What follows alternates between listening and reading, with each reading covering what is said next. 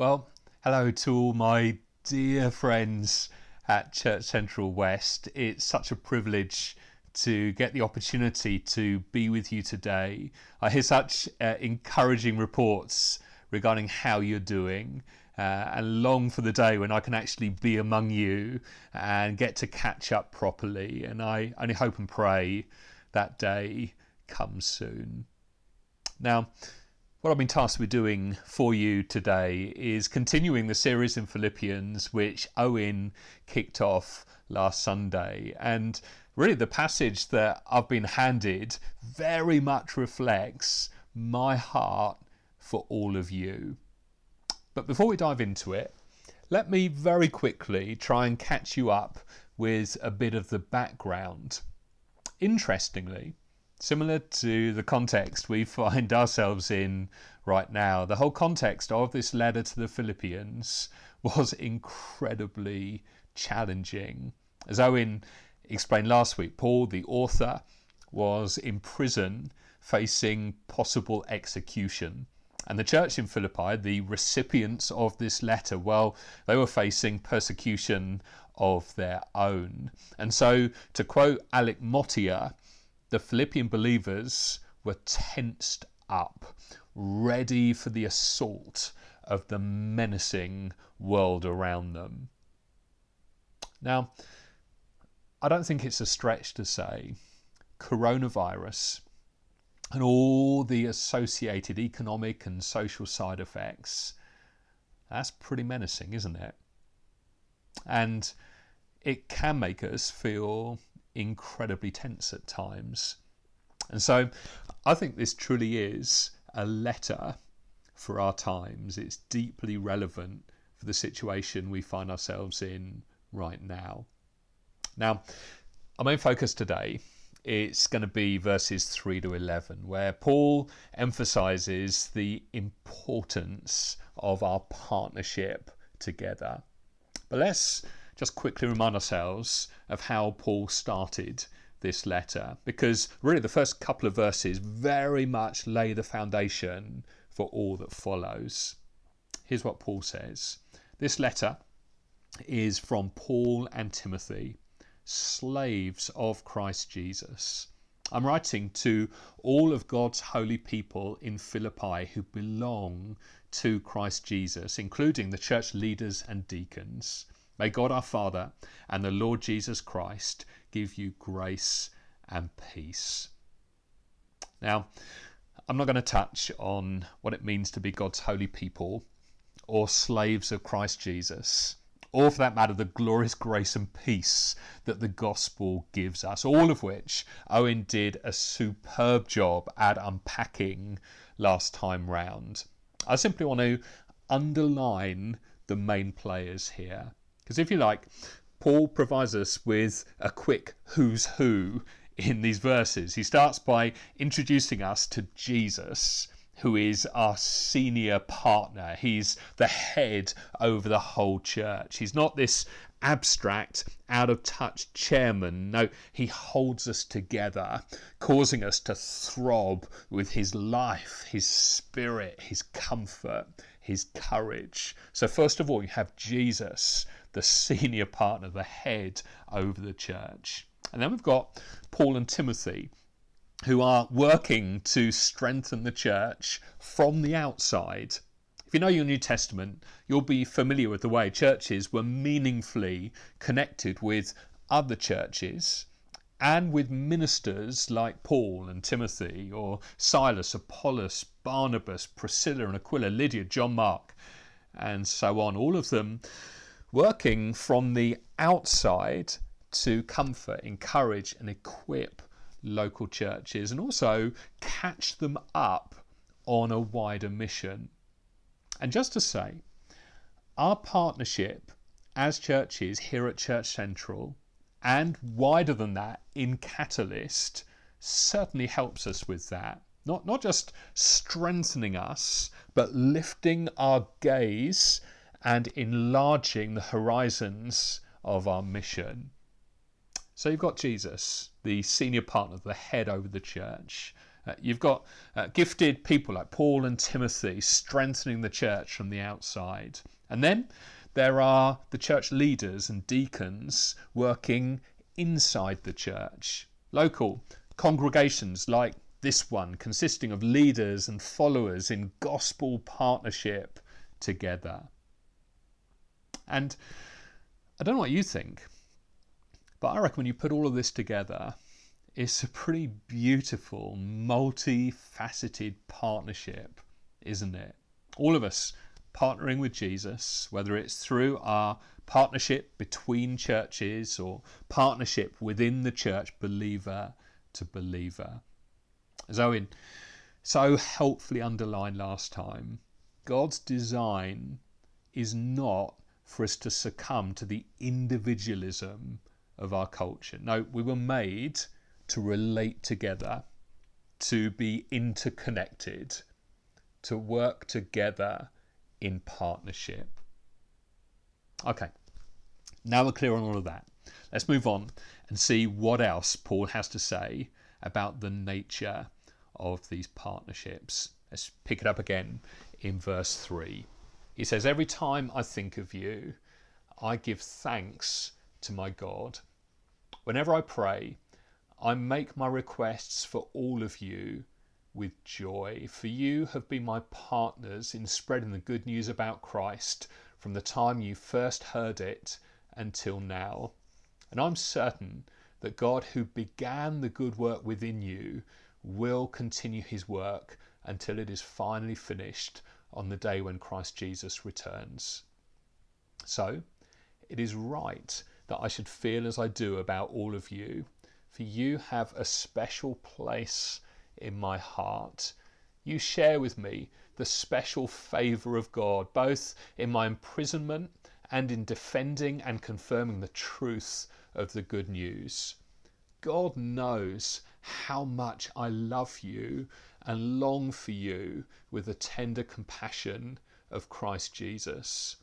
I pray that your love will overflow more and more, and that you'll keep on growing in knowledge and understanding, for I want you to understand what really matters, so that you may live pure and blameless lives until the day of Christ's return.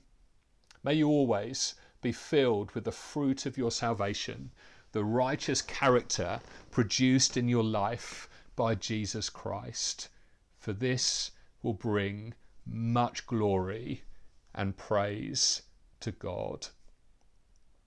We see a number of things here about the nature of partnership, and in the time that remains, I want to swiftly flag up 5 of those characteristics of partnership that Paul touches on in these glorious verses. First thing we learn about partnership here is that you know when you're in it.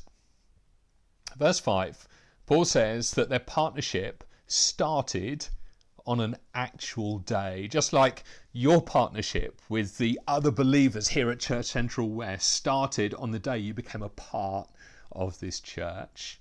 And this word partner, I think, is really incredibly important. It's like a nail in the coffin of consumerist Christianity. You are not an attender or merely a spectator.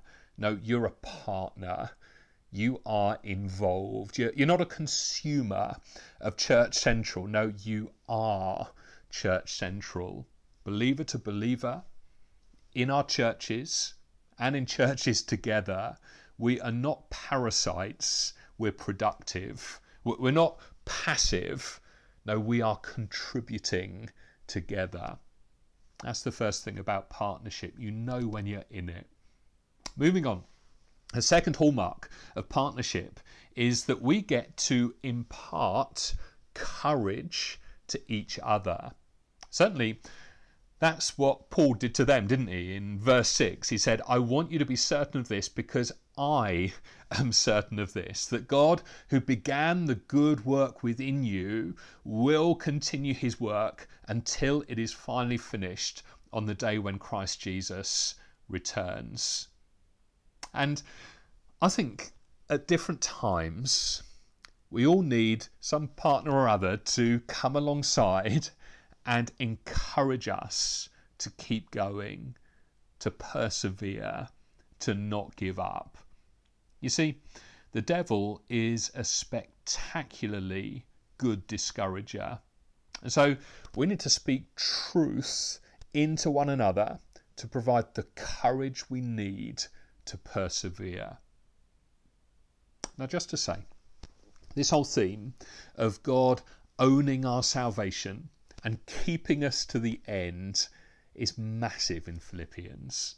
In chapter 3, verse 12, Paul speaks about laying hold of all things Christ because Christ has laid hold of him. Chapter 2, verse 13, Paul exhorts us to work out our salvation because Christ is at work in us.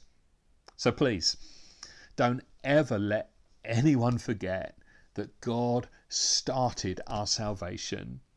And if he started it, he will keep it, and he will certainly complete it.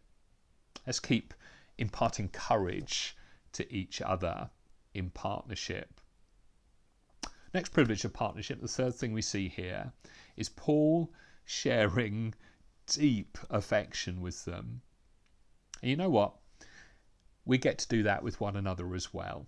In verse 7 he says, "It is right that I should feel as I do about all of you, for you have a special place in my heart." Verse 8, "God knows how much I love you and long for you with the tender compassion of Christ Jesus."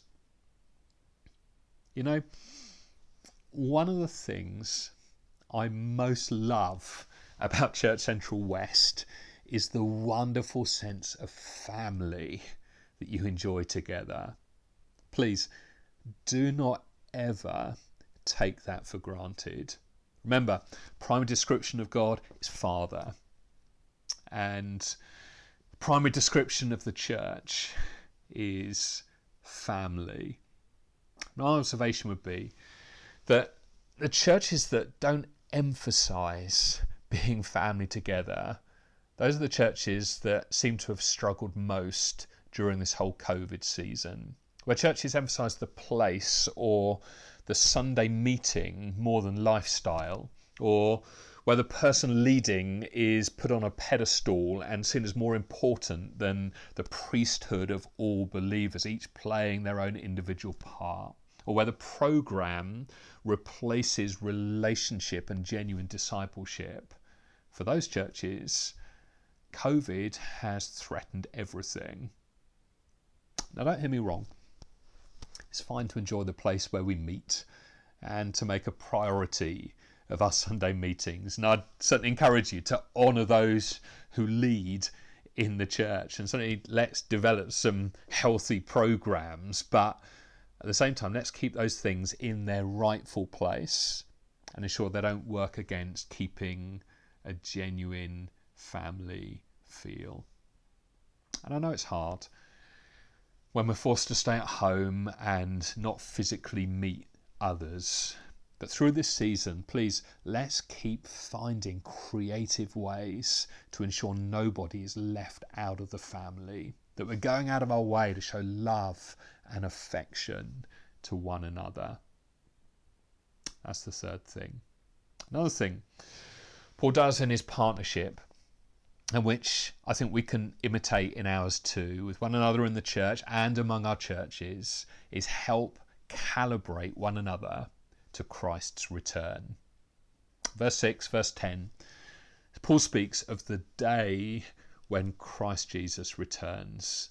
And I think we have a responsibility to help one another, just like Paul does with the Philippians. We must help one another keep our personal centre of gravity more in the next life than in this one. You know, this time of year is really quite tough for my family because a number of years back now, my dad quite unexpectedly died just before Christmas. And I was chatting with my mum last month on the anniversary of his death. And through the tears, she said, "Jonathan, I am so looking forward to heaven. It's like her centre of gravity is more in the next life than this one. As Paul put it in 2 Corinthians 4, for our light and momentary troubles are achieving for us an eternal glory that far outweighs them all. And so we fix our eyes not on what is seen, but on what is unseen. For what is seen is temporary, but what is unseen is eternal.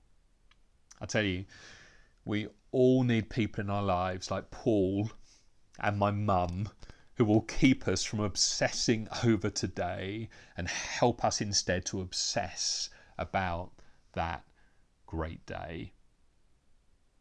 I think one of the things that COVID has done is force us to think more about death and the life to come. And I, for one, believe that's a really healthy thing. And then fifthly and finally, prayer is a vital part of our partnership.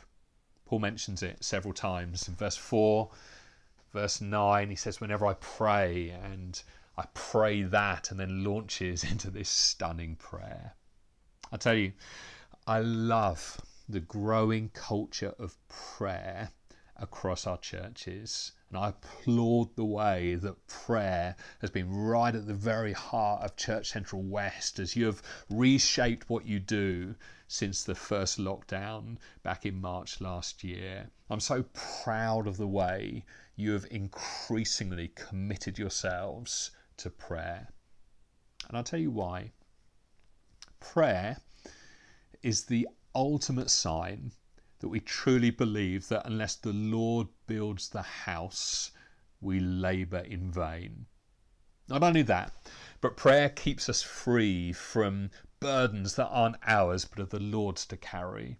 It keeps us focused on what's truly important. Prayer keeps us soft-hearted yet thick-skinned. It causes despair to yield to hope, and it stokes the fires of faith. As Andrew Murray comments, by prayer, the church on earth has at its disposal the powers of the heavenly world. So in our partnership, let's keep praying. So, as I wrap all of this up, like Paul's prayer for the Philippians, really my prayer for Church Central West is simply that you would commit yourselves to partnership together, that everyone would know you're in, that you would impart courage to one another, spurring one another on with truth, that you'd cherish being family together, growing in love and affection for one another, that you'd help each other stay calibrated to the great reality of Christ's return, and that you'd keep growing in prayer. Because let's not kid ourselves, these are tough and challenging times, aren't they?